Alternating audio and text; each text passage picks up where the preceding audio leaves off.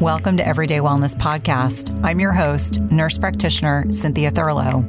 This podcast is designed to educate, empower, and inspire you to achieve your health and wellness goals. My goal and intent is to provide you with the best content and conversations from leaders in the health and wellness industry each week and impact over 1 million lives.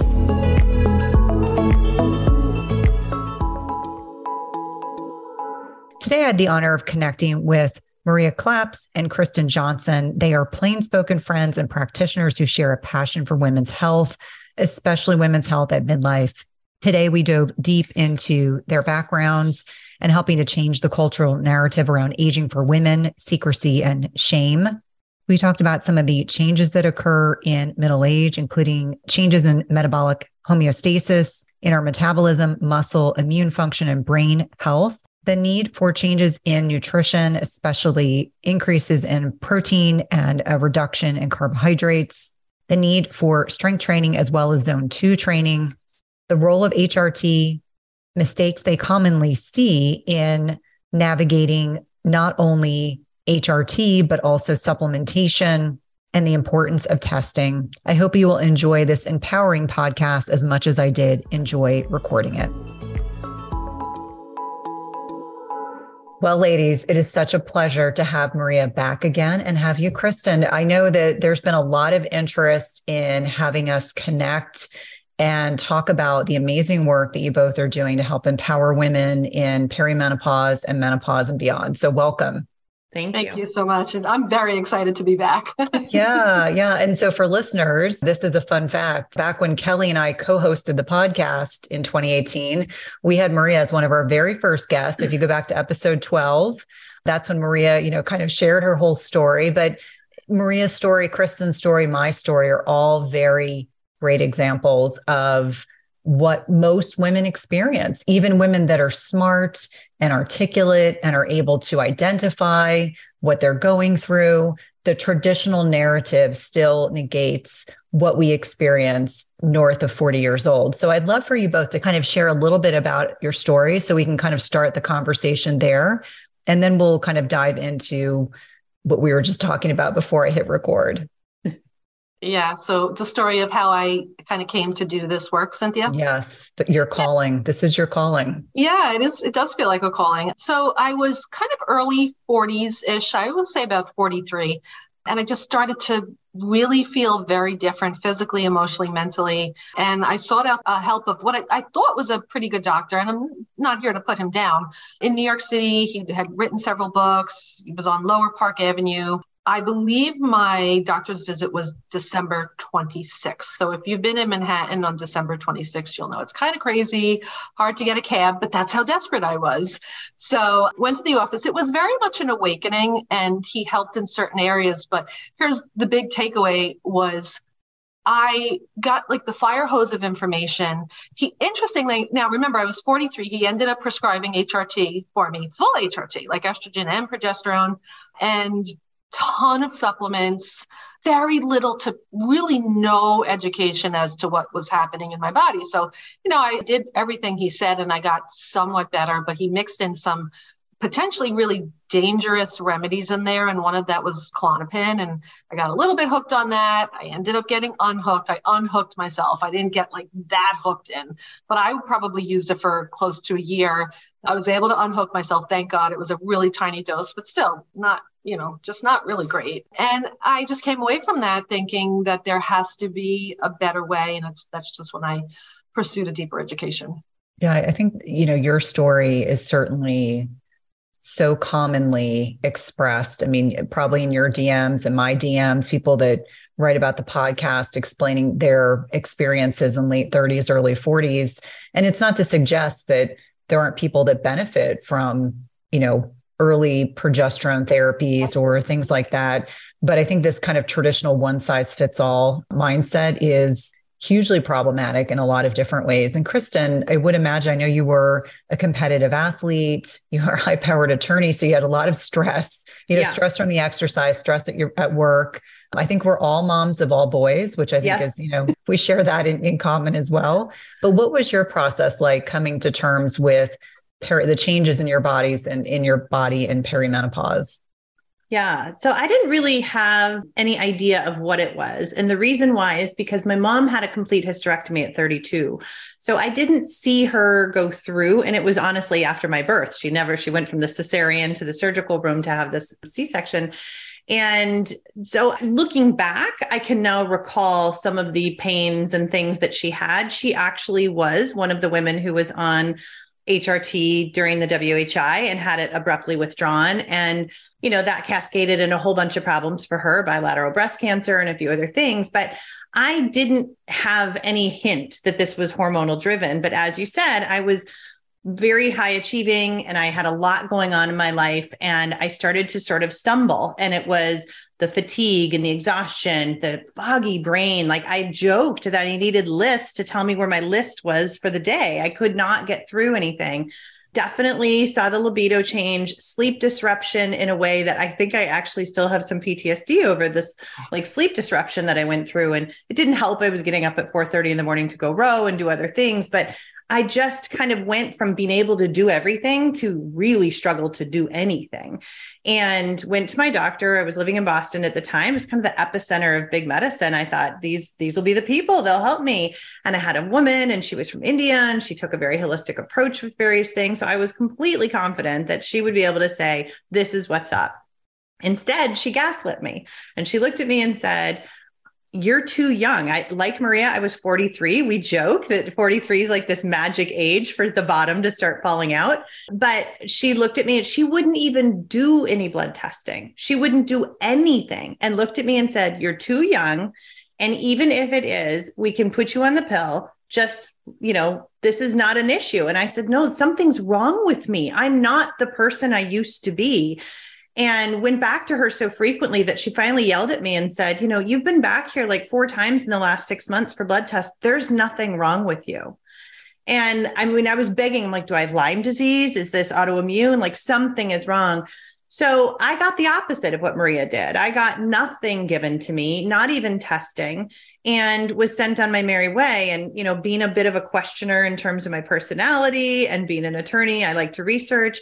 And I just started diving into this and realized, no, there is something changing. It's not necessarily wrong. It's just not optimal. And it's difficult to support the life I was living with these issues that were going on without some other intervention. So that too is kind of how I came to this. I think both Maria and I were driven by maybe a little undercurrent of anger and frustration, and, started to really just educate and figure out what is going on. And as we started to work with clients in our nutrition and health practice, it was these women were having the same issues over and over. And, they felt heard when the two of us could say, this is okay. This is normal. It's not optimal, but it's normal. And so, then we kind of continue to deepen the education piece because, like you said, every woman's different. It's not a one size fits all, but I think we can cover all the bases probably between the three of us in terms of how it's gone.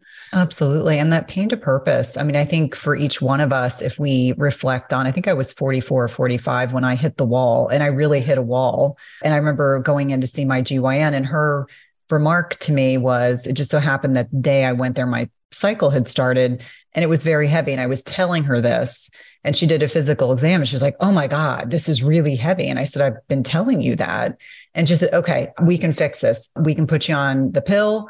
We can do an IUD. We can do an ablation. And you're probably not going to have any more kids. So if you want, we can just do a partial hysterectomy. And I was like, time out. No way. I knew enough by that point that those things weren't going to fix the problem. And she was aghast that I wasn't willing to consider one of those for methodology. But when we think about traditional allopathic medicine, that's really, we address symptoms. We're not looking at the root cause. And do you suspect for all of us, and I say all of us as a community of women, that there's a degree of secrecy and shame and discomfort about the aging process that probably drives some of this lack of awareness, lack of, our healthcare professionals talking to us, preparing us for when this is going to happen? Because I know even practicing or training OBGYNs get very little training about menopause, and very few of them go on to specialize in this area. And so do you suspect that this shame and the secrecy piece is worsening or adding to this issue for women?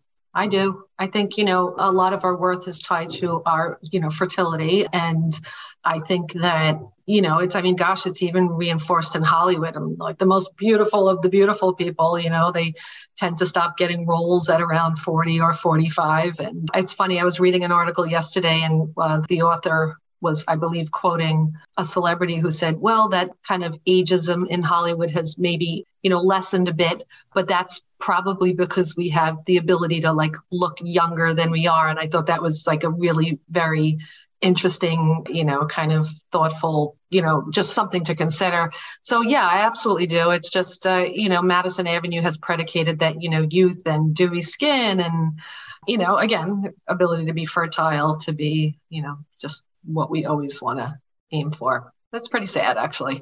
Yeah, I think too that, it's one thing when we're new moms, we can stand at the bus stop and talk to our girlfriends or, go and have book club or play bunco or whatever. And we can share kind of these common things that we're going through as we're raising children and growing in our marriages and whatnot. But when your vagina gets dry and sex becomes painful, that's not a topic that comes up at book club. It's not a topic that comes up at the bus stop. And we do feel broken, right? I mean, we feel like we have failed in some way if we're not able to love having sex with our husband. Forget the fact that it's painful and uncomfortable, or that maybe we don't have the same lubrication and we wonder like, do I not like him as much as I used to? Like we start to question these things as though we are to blame. And I think that's where the shame piece comes in, is that we stop talking to these women in this community that we all share, and we become very insular. And it becomes sort of whispered concerns at the doctor's office, if you even raise it at all. And then you're met with, a variety of things, which is either here's some sleeping pills and some lube, or here's, for Maria, 30,000 supplements, or for Kristin, nothing's wrong with you. Get over it yourself. And that piece of it, I think, just absolutely feeds this very uncomfortable experience physically to be incredibly uncomfortable emotionally. And, it's hard. I mean, even our partners will be like, what's wrong with you? Because maybe you're extra bitchy or something, and you're like, thinking to yourself, like, I don't know what's wrong with me, but you can't say that. We get defensive or we feel like we did something bad. So it's tough. It's a tough time of life. And I think, we're all forgetting that at the same time, most of us are raising teenagers around this time, and they're not loving us often. We're not the most popular person in our households. Let's put it that way. So between, changes in the bedroom, changes in our mood, changes in our appearance, and then changes in our interpersonal relationships, it's just not a fun time. Oh, I just can't tell you how timely that comment is. I have 2 teenage boys, one of who gives me the bro hug. Like every night I get a bro hug, which I've now kind of acquiesced to. This is my new normal. And my 15-year-old is very mercurial. I mean, his mood is he's either happy or he's pissed at the world. And I'm usually the person that gets the brunt of it. I'm not quite sure why. But last night or 2 nights ago, he was in the pantry and he was trying to pick out something to eat. Because of course it's, second dinner, third dinner. You didn't feed him enough. Yeah, exactly. Which, I know you both understand with boys. And I remember saying to him, I was like, okay, I'm going to bed. Give me a hug. And he was like, no, I don't feel like giving you a hug. And I said, well, just give me like a bro hug. He's like, no, I don't feel like giving you a hug. Why do I have to get, it was like, and then it becomes this argument. And I just said, buddy, every night before I go to bed, I've always given you a hug. I was like, hug my arm. Is that less offensive? And we're having this whole conversation in the pantry. And for women listening, if you've been through this with your teenagers or your kids, boy, it is really like, you have to take it back. It's like, okay, I need to respect the fact that he doesn't want to do this, even though it's pretty benign. But also understanding like my relationship with my boys is shifting because they're getting more independent. They're getting more outspoken. My poor husband's sitting back and trying to watch this. He's like, I'm not sure if I should say anything or just stay out of it. And the acknowledgement that, all those little snuggly moments that you have when your kids are younger, that doesn't last forever. It doesn't mean, and Maria, I know that your boys are a little older now. Maybe it comes back around, like maybe they become better huggers, but it's that oxytocin hit that you get from connecting with your loved ones that you start to realize, like, I need to find other ways to get this, because the fallback mechanisms are shifting and changing, much like everything does in parenting. It's an interesting journey. Yeah. And I think Maria and we both have kids that are older. And this weekend, for example, my Middle one came home all the way from California for 60 hours. Okay.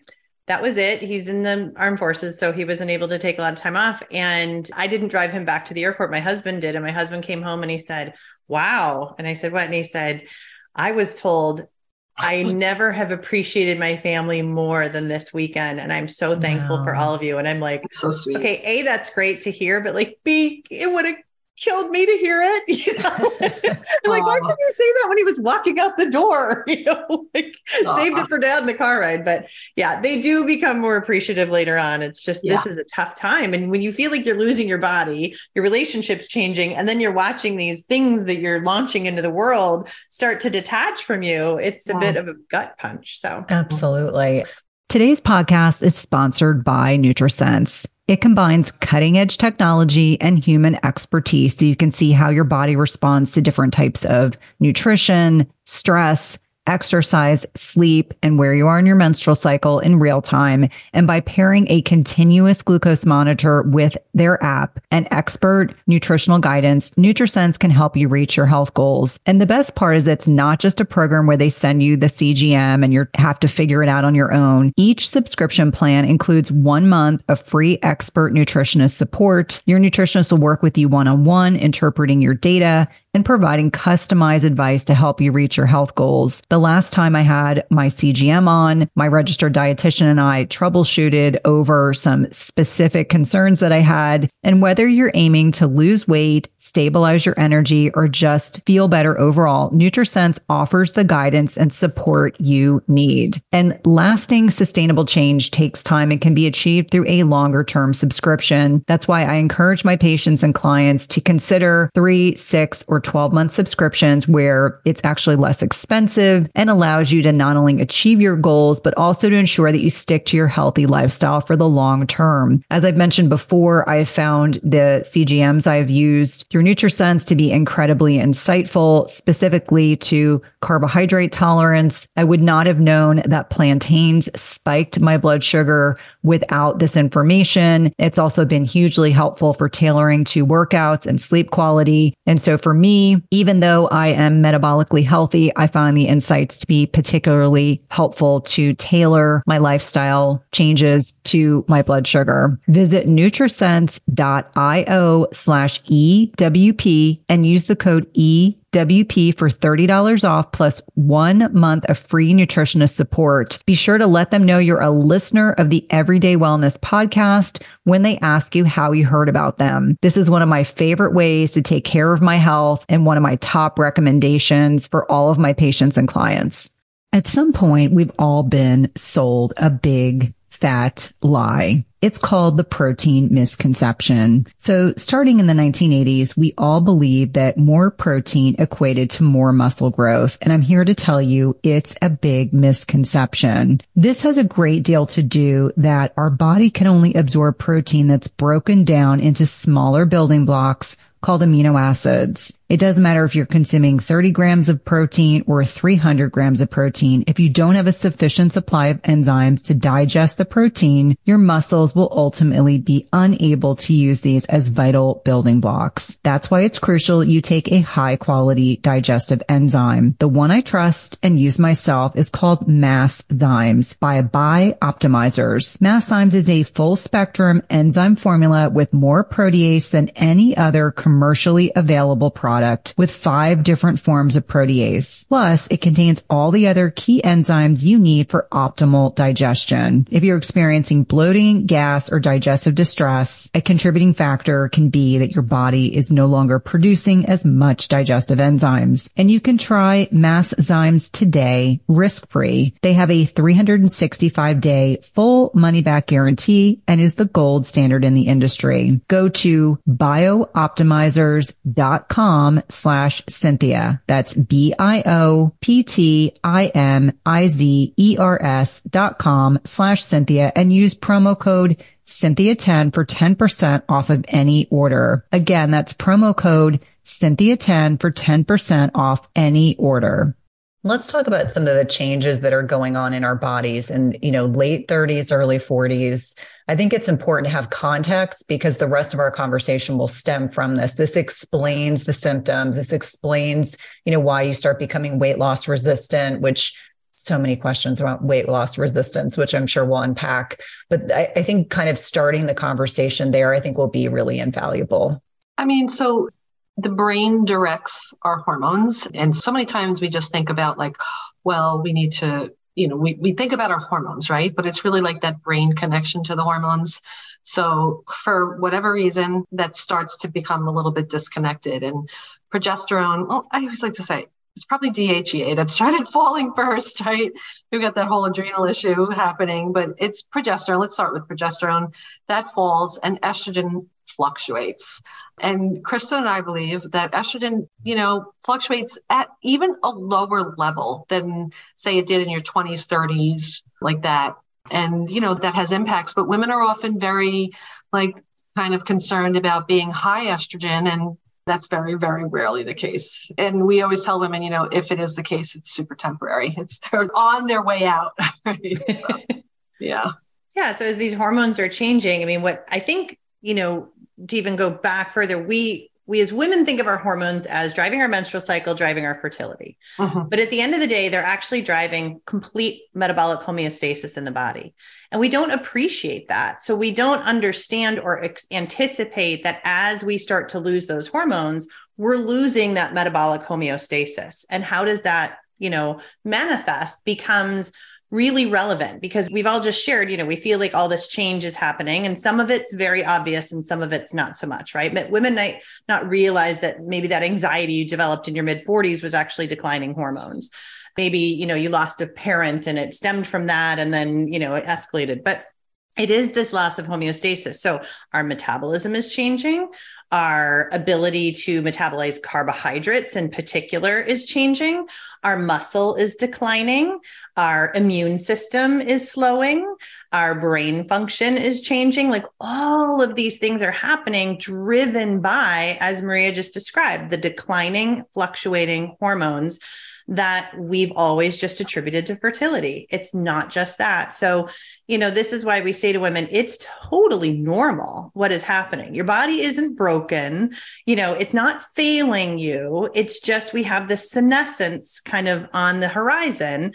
And on that horizon sits these changes, and they're going to happen. So body composition changes. We see women really going hard with that mentality of calories in, calories out, or, cringed all weekend long when we're seeing people hit the gym, like I earned my turkey. And we're like, that's not really how we want to think about it, but so as these shifts start to happen, even maybe before a cycle change, women in their late 30s and 40s are like, wait a minute, all of a sudden I'm getting softer. What's happening? So they start doing more cardio and they start eating plant-based and, they're changing all these things that unfortunately are interventions that make it worse.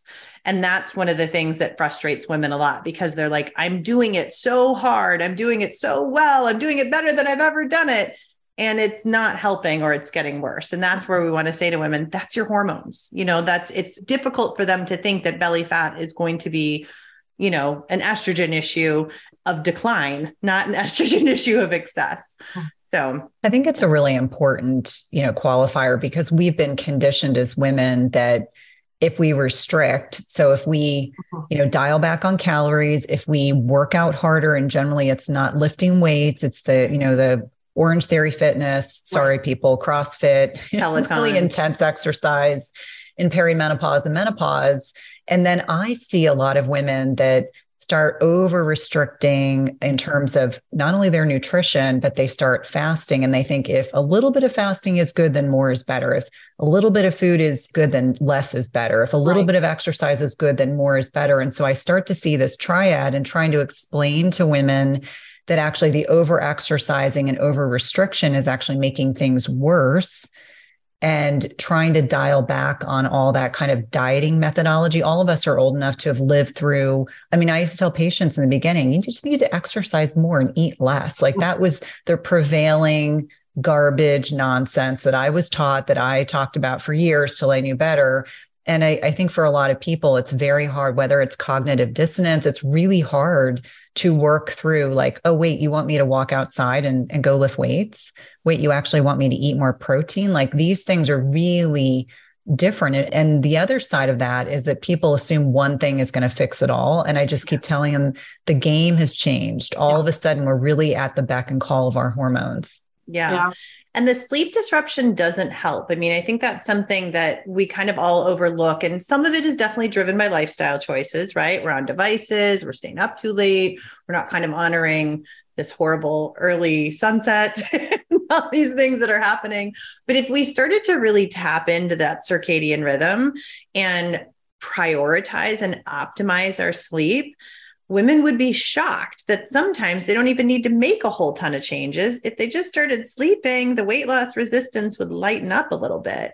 And that's something that we see, frequently with women is the not sleeping or the waking up all night to pee and things like that. There's ways to address it, but honestly, it's a really low-hanging fruit that sometimes women are overlooking in exchange for all of those other things, which is the over-restriction. And, we'll tell women all the time, like, you need to eat more. You need to eat a lot more protein. And they just look at us with fear, like absolute terror but if I eat more, I'm going to gain weight. And we're like, I know that's a theory, but we need to unlearn that. And we've seen it, Maria. I mean, we'll bump women up to, sometimes 50% more calories than what they were eating. And all of a sudden they're like, I lost 10 pounds. And we're like, shocked. Or they just feel overall better. Like we get like a lot of responses are, I just feel like, women that are really tuned in, like my blood sugar is balanced and my cravings are down and I don't have to eat all the time. I don't have to eat all the time. And it's like when they can actually trust us and break through to that other side, they have some pretty significant changes. Yeah. Yeah, I do find the protein thing is for many women mind blowing because I know anytime my team and I create content, we get so many questions. Well, how am I supposed to eat 100 grams of protein a day? I'm only eating 40. And I'm like, well, you work your way up. You eat a bigger piece of steak. You put more chicken on your plate. I'll be honest, I don't love turkey. I don't love turkey. It probably makes me un-American, but I don't. And you better believe on Thursday, I had a lot of turkey on my plate. And when I finished eating all that turkey, I was like, okay, now if I decide to eat some dessert, I'm going to, regulate how much I'm going to eat because I know there's just a finite amount of more food that I can put into this body, but I'm going to enjoy every bit of this pie. And so not surprisingly, when you get women sleeping, when you better balance their blood sugar, when they're more satiated, they sometimes will start to see improvements in body composition, how they feel, their energy levels, et cetera. But let's spend a little bit of time talking about nutrition because this is an area where we have to unlearn some bad habits. One of them is the lack of animal-based protein. And I know all of us are on the same page about the superiority of animal-based protein. But why are carbohydrates such a triggering topic? I feel like every time we touch this, it ends up exploding. We hear it too. Women will say, I went low carb and my hair fell out, or I went low carb and my thyroid got slower, or I went low carb and these bad things happen. And I would say, Maria, we could pretty much confidently say 99.99% of the time, it's because you cut out carbs and you didn't replace them with anything and you were too low calorie.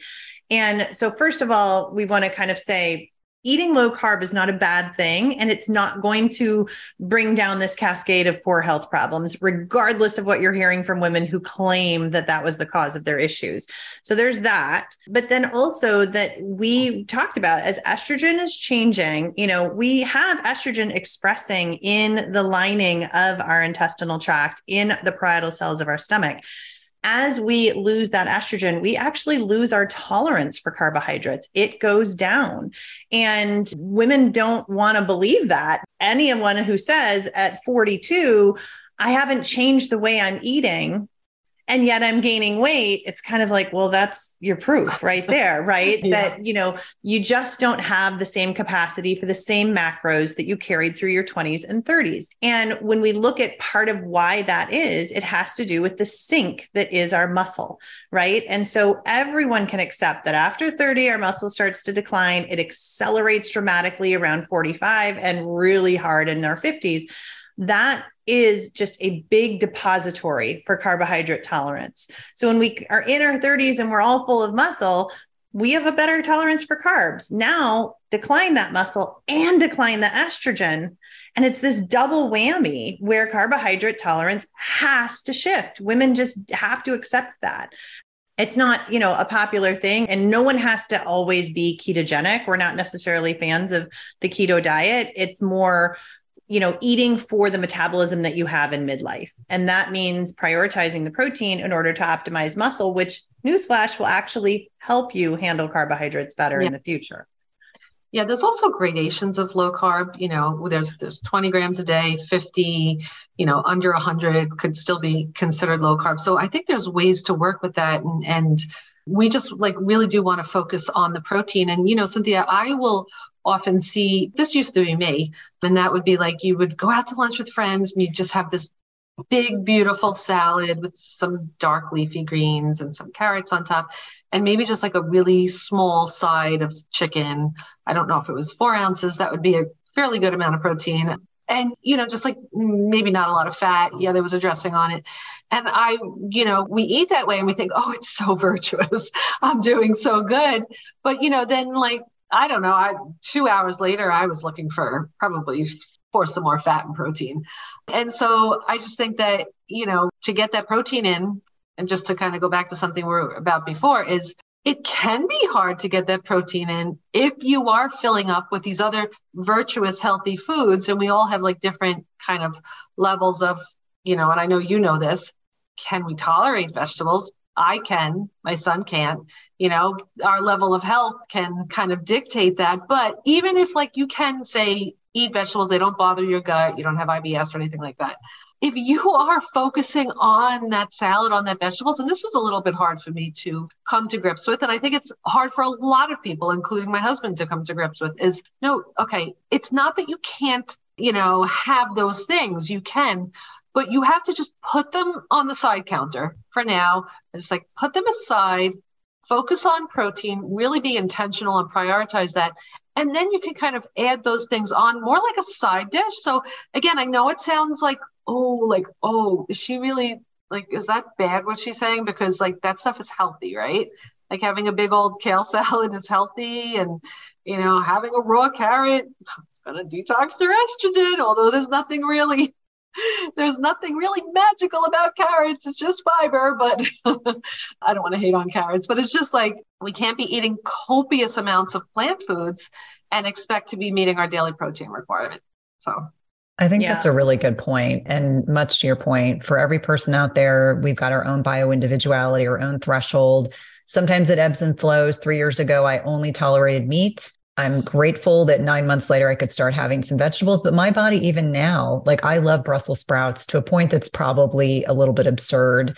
And I had 3 days of Brussels sprouts, and today I got up and my gut was nope, can't do that again today. And so really leaning into foods that make us feel good, for the same reason why, as an example, kale kills my gut. Too much oxalates. For me, spinach, kale, celery. Oh, yeah. Yes, they're intrinsically healthy. They don't work for me, and that's okay. So, finding what resonates, what works for our bodies is really important, but starting with that protein piece first. When I go to restaurants, I am that person. If I don't get enough protein on my salad, I will ask, can I have a side of shrimp? Because that's usually something that can be cooked fairly quickly. Yeah. Can I have a little bit more? There's no shame in asking for that. In fact, I was in Chicago a few weeks ago with a colleague, and we went to this one restaurant a couple of times because we were staying in an Airbnb. And, sometimes in the evening, we didn't feel like driving around going to different places.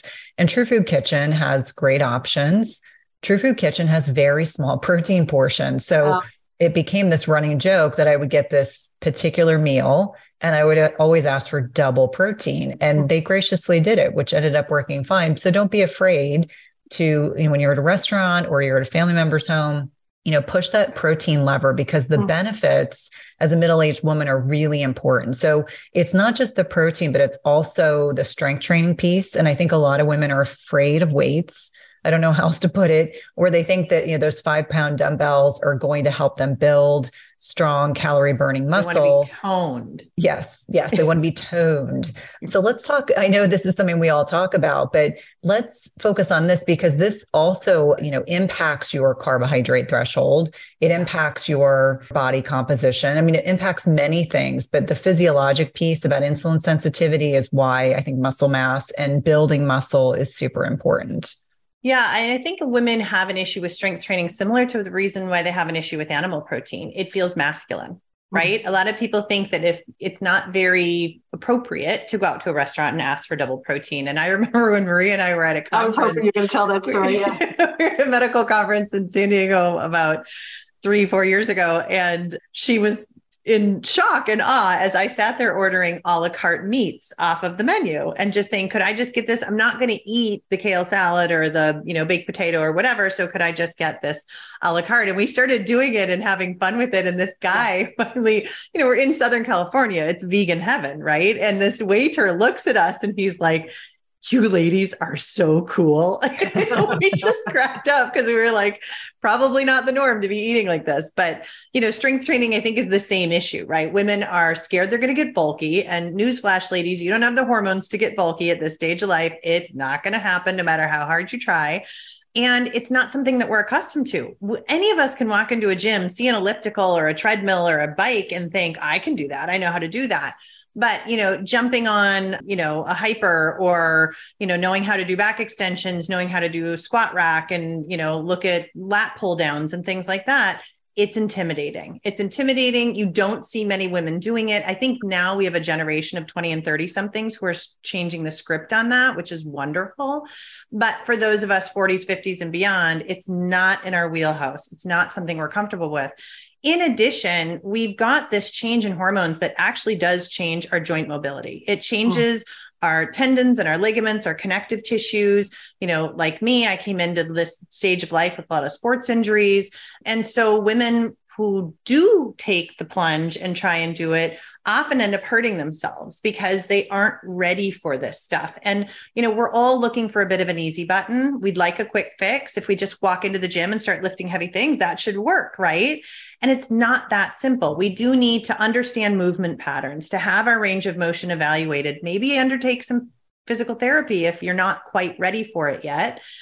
And then we say, hire a trainer. None of us were born with a guidebook on how to strength train. That's not something that we can expect. We all should know how to ride a bike, but that comes from, early childhood. But that part of thinking that we have to ask for help makes it even further more uncomfortable, right? And so getting a trainer, having what we call a planned progressive program, women will, I think, with the right intentions, unfortunately take the wrong approach, which is dialing into a YouTube video and following a random workout on Tuesday and then finding another one on Thursday. That's not going to work, ladies. It's not going to work. We need to kind of follow this planned progression of stressing the muscles at different loads and different volume and working towards a goal.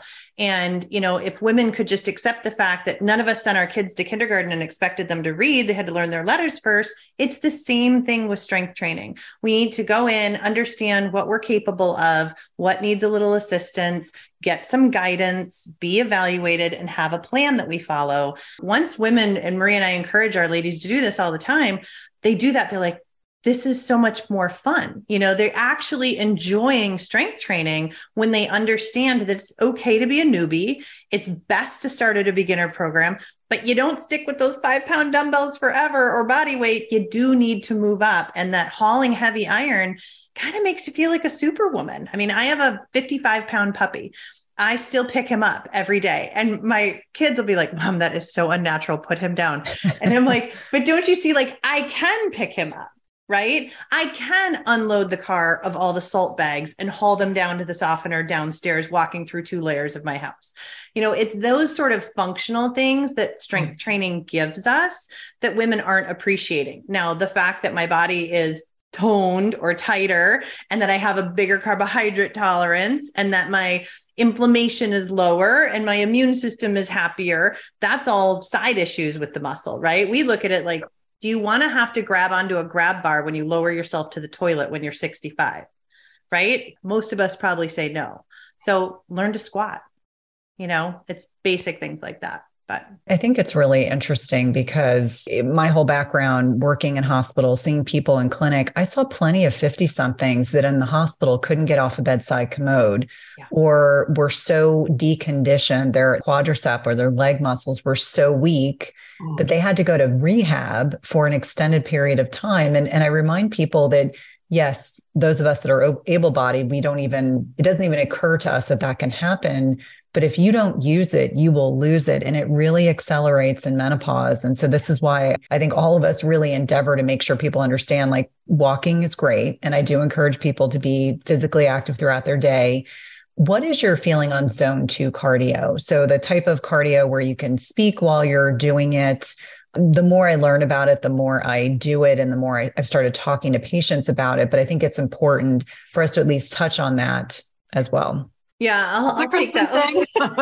I'll take that one only because I have a very deep competitive athlete background, and it was a part of my training for a long, long time. So, zone 2 cardio, we aren't seeing a big burn number on that calorie counter that, by the way, ladies, it's not accurate. Neither is your fitness tracker. But, we don't appreciate what it is. And what happens is that too many times we're training at a level that's enough to fatigue us without getting any actual benefit. You either need to be doing this HIIT sprint training to really stress the heart and redline things, or we need to keep ourselves in this zone 2 place. But because you can have a conversation, or you can breathe through your nose and out through your mouth the whole time, it doesn't feel like we're accomplishing much, right? And sometimes you can do zone 2 and not even sweat. And then who wants to go to the gym and not sweat? You feel like you didn't do anything. So zone 2, I think, is really, really important. I think the hard thing is fitting it in, or recognizing what it is and what it isn't. It doesn't even have to always be on a cardio machine, right? It could be you wear a weight vest and you go for your daily walk. It could mean that you just keep walking hills up and down. For me, I do it on a rower, which is probably one of the more difficult things for most people to maintain a zone 2, but I had 15, 20 years of that. A bicycle is another option. But what people don't understand is even a low level strength training day can be zone 2. So I say to women, get a heart rate monitor, understand what this zone is for you, and try and do your workout by staying in that. That's frequently, you don't need to be maxing out and crushing it in the gym all the time. So then women will say, but how do I fit it in? Right. And we say, do 3 days of strength training, do 3 days of zone 2. And at the end of one of those zone 2 days, do a sprint, session. And sprint sessions, anyone who's going to a HIIT class that lasts 45 minutes, I want to come and hug you and say, no, that's not the way. It's, a true HIIT session means you are gassed within about 8 to 10 minutes.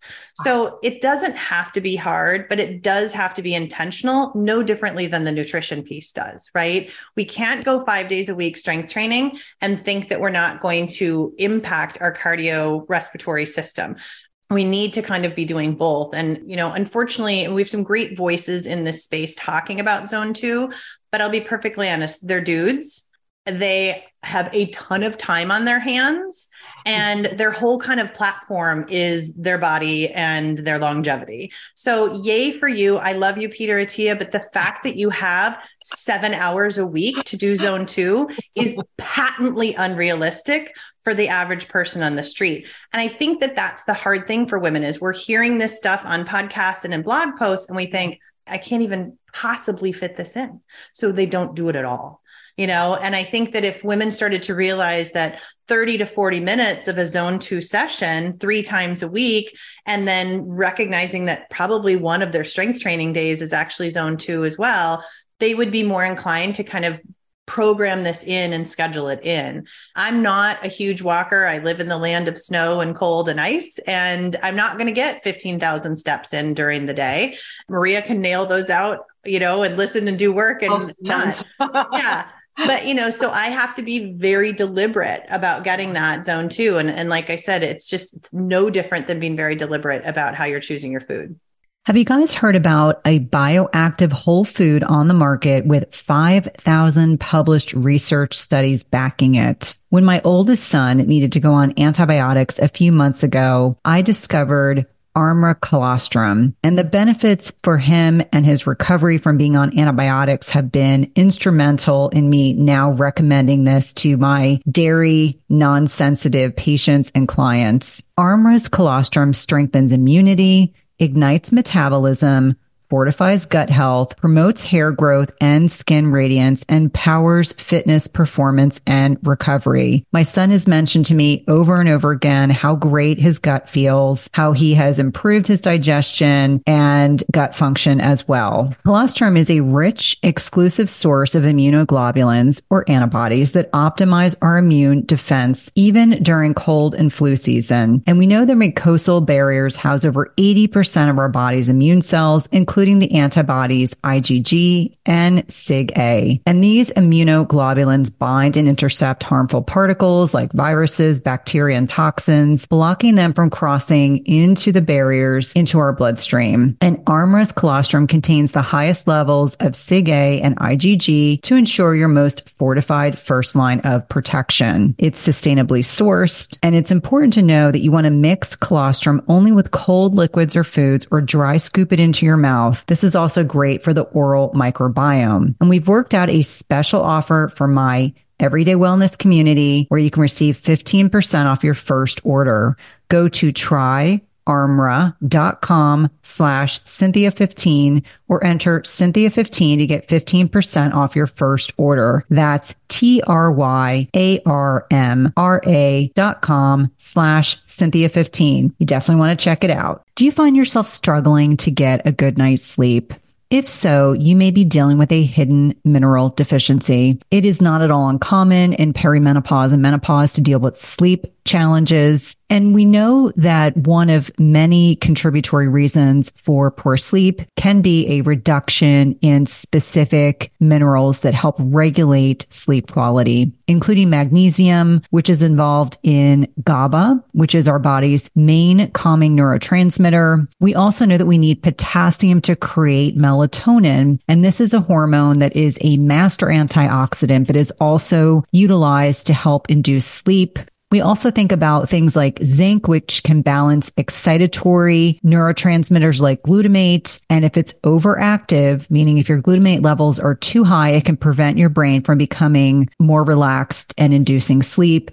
And lastly, selenium increases both our deep sleep and sleep duration. All these minerals matter a lot for sleep, and any imbalances or deficits can have a major impact on the quality of sleep you get each night. And that's why I love Beam Minerals. They offer a full spectrum mineral supplement that gives you every essential mineral your body needs in the right doses, all in a highly absorbable liquid form. All you do is take a shot of Beam Minerals about an hour before bed. Don't worry, it tastes like water, and you'll replenish all of your body's minerals in about 30 seconds and give your brain what it needs for deep restorative sleep.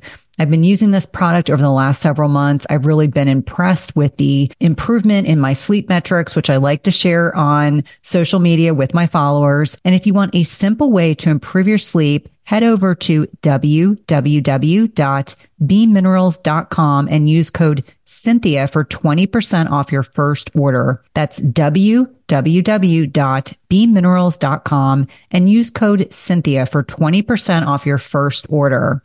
I think it's really helpful to hear how real world people, we're out there in the space, we're speaking to middle-aged women, but also being very transparent. Like, I live in a pretty temperate part of the United States. So during the pandemic, my husband and I get out and walk our dogs in the morning. And so we get to talk and connect, and we're in a very hilly part of the area we live in. And so we're up and down hills. And my vet was actually surprised. I have a 10-year-old dog and a 9-year-old dog. And she said, wait a minute, you do 4 or 5 miles a day walking your dogs? And I said, yeah, but it's good for them. It's good for us. But this is what came out of the pandemic. They were certainly getting walked before. They weren't, they weren't getting an obligatory dump in the backyard to do their business. But the point being that you find ways to kind of figure out what's going to work for your lifestyle. We rarely get snow. Sorry, Kristin. We rarely get snow. And when we do, everything shuts down in this part of the world. Yeah. But I would love to kind of pivot and talk about the role of HRT. I know that we're going to talk about menopause. I want to talk about the Women's Health Initiative and what that has done for an entire generation of clinicians and women who are both fearful of prescribing and taking medications. And I recently interviewed Dr. Amy Killen. I'm not sure if you're familiar with her work, but she's a female biohacker and she's a physician. And when I talked to her last week, she said, we need to start talking about menopause, about what actually menopause is. It's a disease state.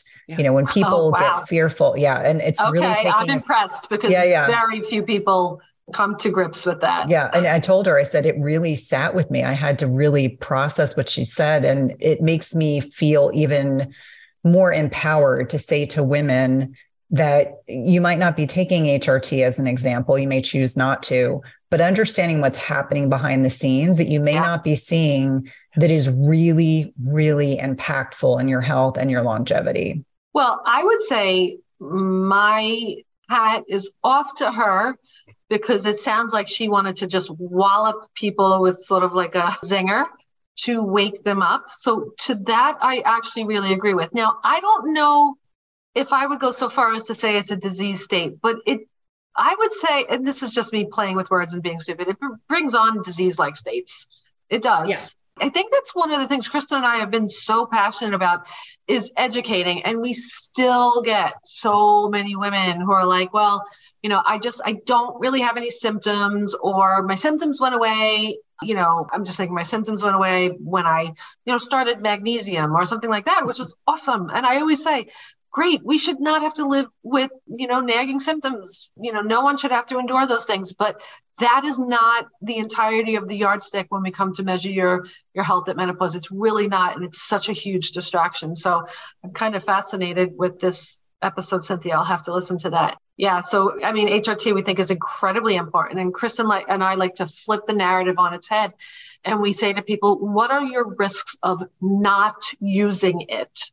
We don't want to talk about we do a little bit talk about the risks of using it, but we like to help women. We want to just think differently, not using it. And then that's where we dig into these problems. And I do think that there are some people, like I bet this doctor is going to get a lot of pushback for saying something like that. But there are some people who, like I've been told before, it was a while ago, you're scary. And I'm like, I'm sorry, I don't mean to be. And I don't even mean to be really aggressively negative or anything. It's just that, like, I want to wake you up. I wish someone, I was just thinking this morning as I was making my breakfast, I said, I missed my muscle building window. I was either distracted, raising children, lazy, unaware in my, say, late 30s, early 40s. Like I missed that. Like I am working overtime now to correct that problem, right? And so I feel like a lot of women, if they don't wake up, are going to miss the opportunity to use HRT. So yeah, we're very passionate about it. Yeah. I wouldn't even say that, I wouldn't use the term scary. I think that you're straightforward. When I was thinking about the ways that I describe both of you is that, I think about inspiring and empowering, and you're straightforward and to the point. And I think because I grew up in New Jersey, it's that education piece. We want people to feel empowered, but let's be frank, the informed consent piece is so rarely discussed. Like I was on oral contraceptives, which covered up PCOS. I had that thin phenotype PCOS, which we didn't find out till I was trying to get pregnant. And I remember saying to my GYN a few years ago, I was like, I wonder if that impacted, being on oral contraceptives with a very low estradiol state for so many years. And, I'm osteopenic, which I'm not paranoid about it. It is what it is. But, my peak bone building years, I was on drugs that kept my estrogen levels low and probably prevented me from being capable of building more bone. And did anyone talk to us about, the informed consent about these things? No. Yeah, it still doesn't happen. Yeah, I think, Maria and I, we're kind of fired up on the topic of HRT from the standpoint of there's a lot of shiny objects right now entering the market to divert women's attention from even considering HRT. And it's partly a profit model that's being pursued within venture capital and whatnot, simply because there's, I think, 100 million women right now are menopausal in the world. And it's a $600 billion market, Maria, financially for Wall Street. So what makes us angry is that it really is only the last couple decades where HRT has been this no-no. What women do not understand is really at the beginning of the 20th century, when the estrogen pill was first developed, it was well accepted. This was called, it literally had a clinical diagnosis, hormone deficiency syndrome. And it was recognized as being something contributing to the chronic diseases of aging of women. and that we needed interventions or we were going to have this really sick generation on our hand. So for like 40 years, 50 years, HRT was used to literally preserve women's health. It was considered a preventative intervention to help women age healthfully. And so when Maria and I get women who will come to us and say, I want to do menopause naturally. And Maria and I will say, great, because that means dying. Like legitimately, that is what you're asking for, is to have a shortened health span with decreased longevity and decreased sort of functional health. So, we look at HRT and we say, given that it was a hormonal deficiency syndrome, it was American College of Physicians, American College of Obstetrics and Gynecology, American Heart Association was behind it. It was literally considered all of those important things. So we don't need to get into the WHI, but we can. I mean, it was this horrible study. It was poorly designed. It was poorly interpreted. It had a lot of flaws. Its own investigators have backed away from the conclusions, all of these things. But that yanked HRT out of women's hands about 20 some years ago. And where are we now? Well, we outnumber men 3-1 when it comes to Alzheimer's. We outnumber men 4-1 when it comes to osteoporosis and autoimmune disorders. We catch up to men who lead the way with cardiovascular disease until we hit 50. We catch up to them, and by 65, we overtake them. And are we really living well without HRT when we look at the average 65-year-old is on, I think, 15 prescription medications. Wow. So we push back and say, okay, so HRT is the bad guy. And yet with its withdrawal from the market and withdrawal from women's lives, we've actually seen the greatest decline in female health that anyone could have ever imagined over the last 25 years. There's a problem there. And that is where we get really hot and passionate about the HRT piece. And I already intimated my mom was on HRT. She didn't have a uterus, so she wasn't in the arm of the WHI that was using a progestin. She just had Premarin in her system, and she was thriving. I remember my mom hitting like 40 and being a different person than the first 10 years of my life. And then she had it taken away from her. And it was unbelievably gut-wrenching to see how poorly her health declined and what happened to her after that. And I don't want that for myself. This isn't a predestination just because we're all going to be menopausal. Newsflash, women, nobody gets out of this alive without menopause.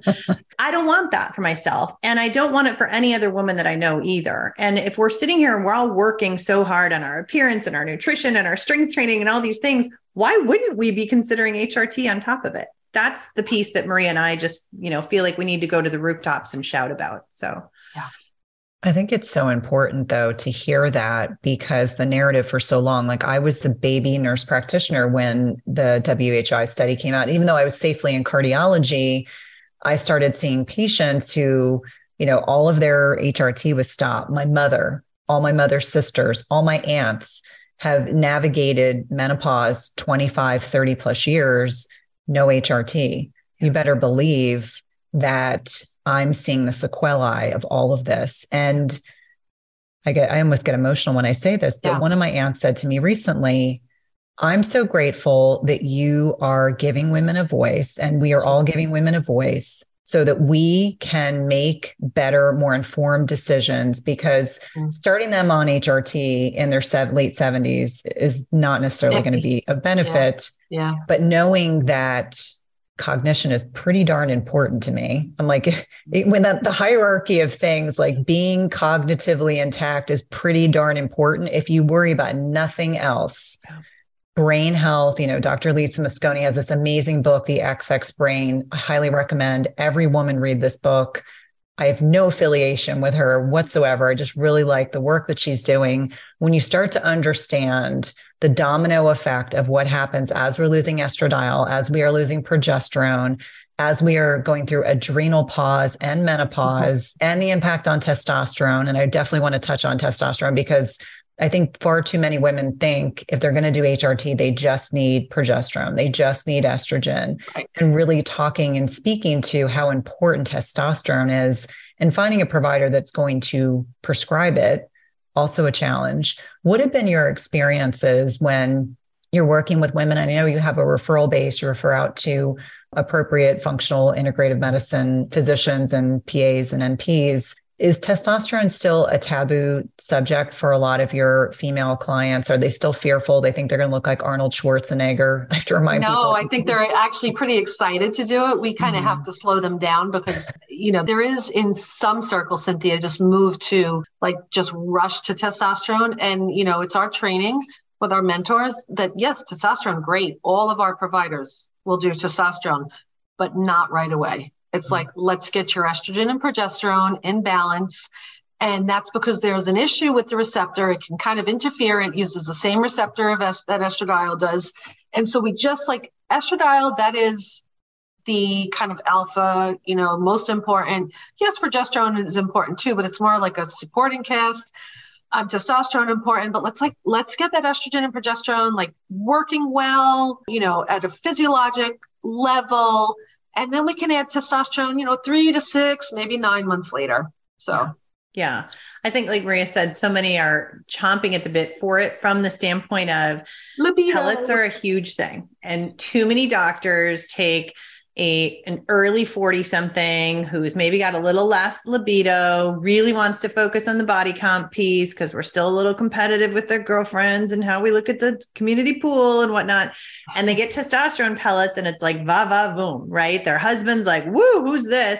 And they do still have enough estrogen in the tank that when combined with this excess testosterone and some gym time, it works, right? And so we'll have women come to us being I want that. I want what she's having.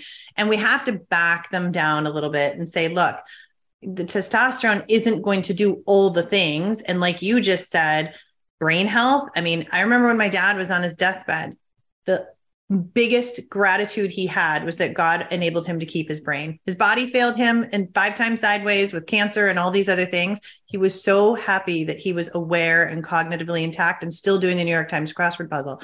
Guess what? We need estrogen for that brain, right? It's not testosterone. All the other things that we talked about in the female body and that homeostatic regulator, that's estrogen, not testosterone. So we think it's a wonderful thing.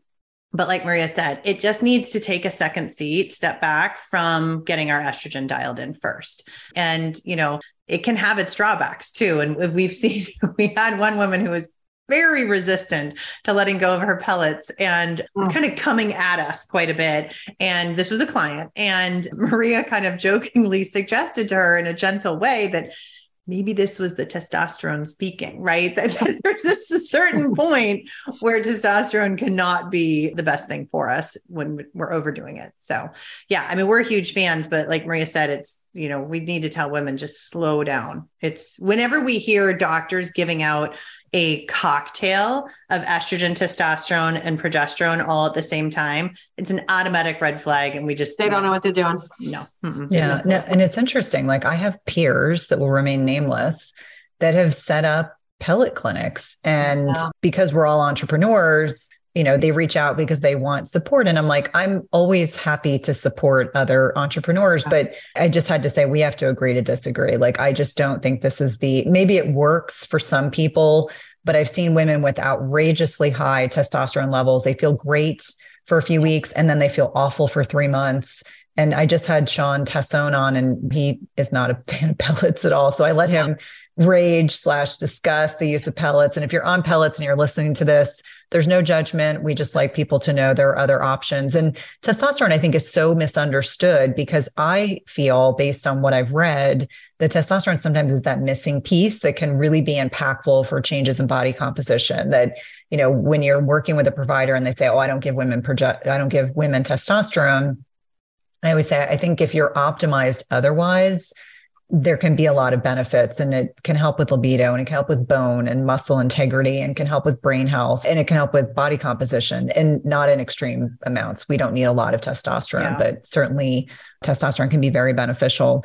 Before we end our discussion today, I would love to touch on some of the common pellets, or one of them, some of the common things you see women utilizing, whether it's supplements or medications in this stage of life that you think maybe they should have a pause about. And then also considering testing. I know we all use the Dutch and the GI map, and we're huge proponents of it. Let's kind of end the conversation there, because one thing that I find as an example is there are well-meaning practitioners out there that love DIM. And I'm like, DIM is great. I knew you were going to say DIM. I was like on the tip of my tongue. Yes, exactly. I was like, DIM is a great supplement and with the proper individual. So let's talk about some of the things that like people will come to me. I've inherited patients and I look at their list of supplements. I'm like, you don't need DIM. Why are you on DIM? Or they're taking it for too long, right? It's like I had one woman, she was like taking it for over a year, right? Gosh, well, I would say would be just your kind of hormone balance type supplements that have these proprietary formulas where, you don't necessarily know like the amounts in it, or even if you do know the amounts, some proprietary will list the amounts. There is a formula that I like. I think it's like probably good to take in perimenopause or even good to take if women are not going to do HRT. So it's not like I dislike all proprietary formulas or hormone balance type supplements, but I think the way they're marketed is very disingenuous. Like they literally say, there's one company that says, what if HRT wasn't the default choice? Well, it's definitely not the default choice. Something lab, I won't say which the name is, but, and then we've got them saying things like, it's just like, this is good for all of your hormonal imbalances. And then, most of them have DIM in them. So, and that is like the last thing a woman who is like in a late stage perimenopause needs is something like that. So. Yeah, I think another one is vaginal hormones. So, women can first of all, they can get their own progesterone. Ladies were telling you progesterone's like testosterone. It works until it doesn't. It's not where you should put your money, but we'll get women on these suppositories or vaginal creams or vaginal little pearls. What women do not understand, and it's, again, no judgment. It's just for lack of informed consent, really, to be honest, is that vaginal application of these things are not a systemic expression. And that is a huge thing that women are missing is they're coming to us and they're like, well, I've been on this hormone regimen. And so Maria and I are like always eager to see what some other provider's HRT regimen was. And then she lays it out and we're like, you're not even on HRT. Like you're literally just lubricating your, vaginal tissues and clitoris. Like that's it. And so that is one that we see frequently, these midlife women thinking that because they were given some sort of vaginal application, that is actually doing anything for their bones, their brain, their heart. It's not. DIM obviously is a big one. The other one that we see too often is unfortunately botanical or herbals that are antimicrobial, because so many people think that they're estrogen dominant, which again, you're not estrogen dominant, or that they need to detox all their estrogen. And you might have a functional medicine provider with IFM after their name who thinks, well, it's in the gut. We're just going to clean up your gut. And then they stick these women on these gut regimens that they're still on 9 months later. Meanwhile, they've wiped out their microbiome and they come to us and they can't figure out why everything's gone haywire. And it's like, holy buckets, we need to kind of dial this back. These were short-term interventions. They should be very targeted. You should have known why you were on it. Hopefully you knew exactly what you were addressing, whether it was Giardia or a parasite or some H. pylori or something like that. But that extended supplementation and these incredibly broad spectrum protocols are really problematic to women's health. And nobody wants to age having to take your pill popper and put 15 things in it every day. That's just not normal. So we would say to women, aside from the hormones, if you're on this extended supplement regimen, you cannot out supplement hormonal deficiency, period, dot. And there's a good potential that many of the things that you're on are actually doing harm. Oh, I think that's such an important point. Again, with good intention, I think some of these antimicrobials, and I think about berberine as being one of them. Berberine has a lot of benefits. I took a bit of berberine around Thanksgiving, and I have to remind myself what berberine does to my gut is it gives me digestive upset because it's a potent antimicrobial. Yes, it helps with blood sugar and taken every once in a while is not a big deal, but for the same reason that you're saying, like we forget that some of these supplements have they're multifaceted. They have the ability to treat and address multiple things. And so again, for full transparency, took a little bit of berberine and, 2 days later, my gut was like, time out, no more. You just don't tolerate it. But I would love for you to let listeners know how to connect with you. I know you both have an amazing program. You're both active on social media with a little bit of snark, which I appreciate because I do that too myself. Hopefully not too much. No. I always think it's a good amount. Like I always say, finding the appropriate amount of snark that's not directed at anyone, right. Except I did poke fun of a male physician the other day, but that's okay. In the context of waking as a normal function of aging, that made me very angry. With that being said, let my listeners know how to connect with you both outside of the podcast. Yeah, so they can just find us Wise and Well on Instagram. And then that's the name of our website as well, as wiseandwell.me. And then we have a Mighty Network group. Kristin can talk about that. Yeah, so we have a standalone community that's open and free, and you can find it in our profile and our Instagram profile and the links in that. But it's hosted on Mighty Networks, which if you're not familiar with, there's no feed, so to speak. There's no friending. There's no advertisements. There's no nothing. It's really just a place for Maria and I to put some long form content, be able to engage with women that's not Instagram comments and DMs. We have it categorized by topic. It's very, very robust. I think people come in and they don't realize how much is there. We're right now releasing our very snarky, not too snarky, but frustrated series on how menopause has become big business. And ladies, you are the prey and there are predators out there. And we want women to have that informed consent. If you're going to choose supplements and oils and things like that, just understand what it is that you're then not choosing. You're not choosing to protect yourself with HRT, and that's perfectly fine if that's your choice. We just want women to understand that don't get distracted by shiny objects. Your algorithm is probably bombarding you with new products in Instagram and Facebook. They're not all what they're made out to be. And we just want women to understand why. So our Mighty Network community is one of those things where we really just get into the depths of that stuff. Well, thanks, lady. It's really been a pleasure to connect with you both. Thank you for your advocacy. Thank you for your transparency. It really makes a difference in the space. Thank you. Thank you for having us. We enjoyed it. If you love this podcast episode, please leave a rating and review, subscribe, and tell a friend.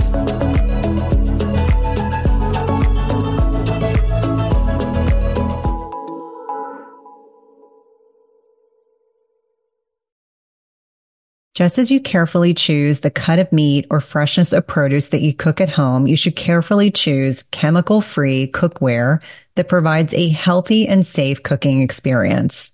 The materials in 360 cookware are safe, sustainable, and of the highest quality. Their cookware is 100% free from any toxic chemicals, as the company produces quality stainless steel cookware and bakeware without added chemicals, and all are manufactured in the United States.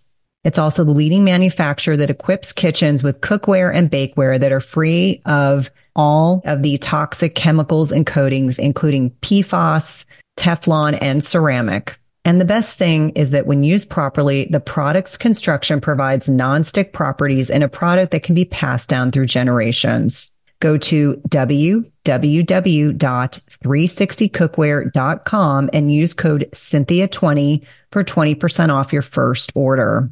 Again, that's 360cookware.com and use code Cynthia20 for 20% off your first order.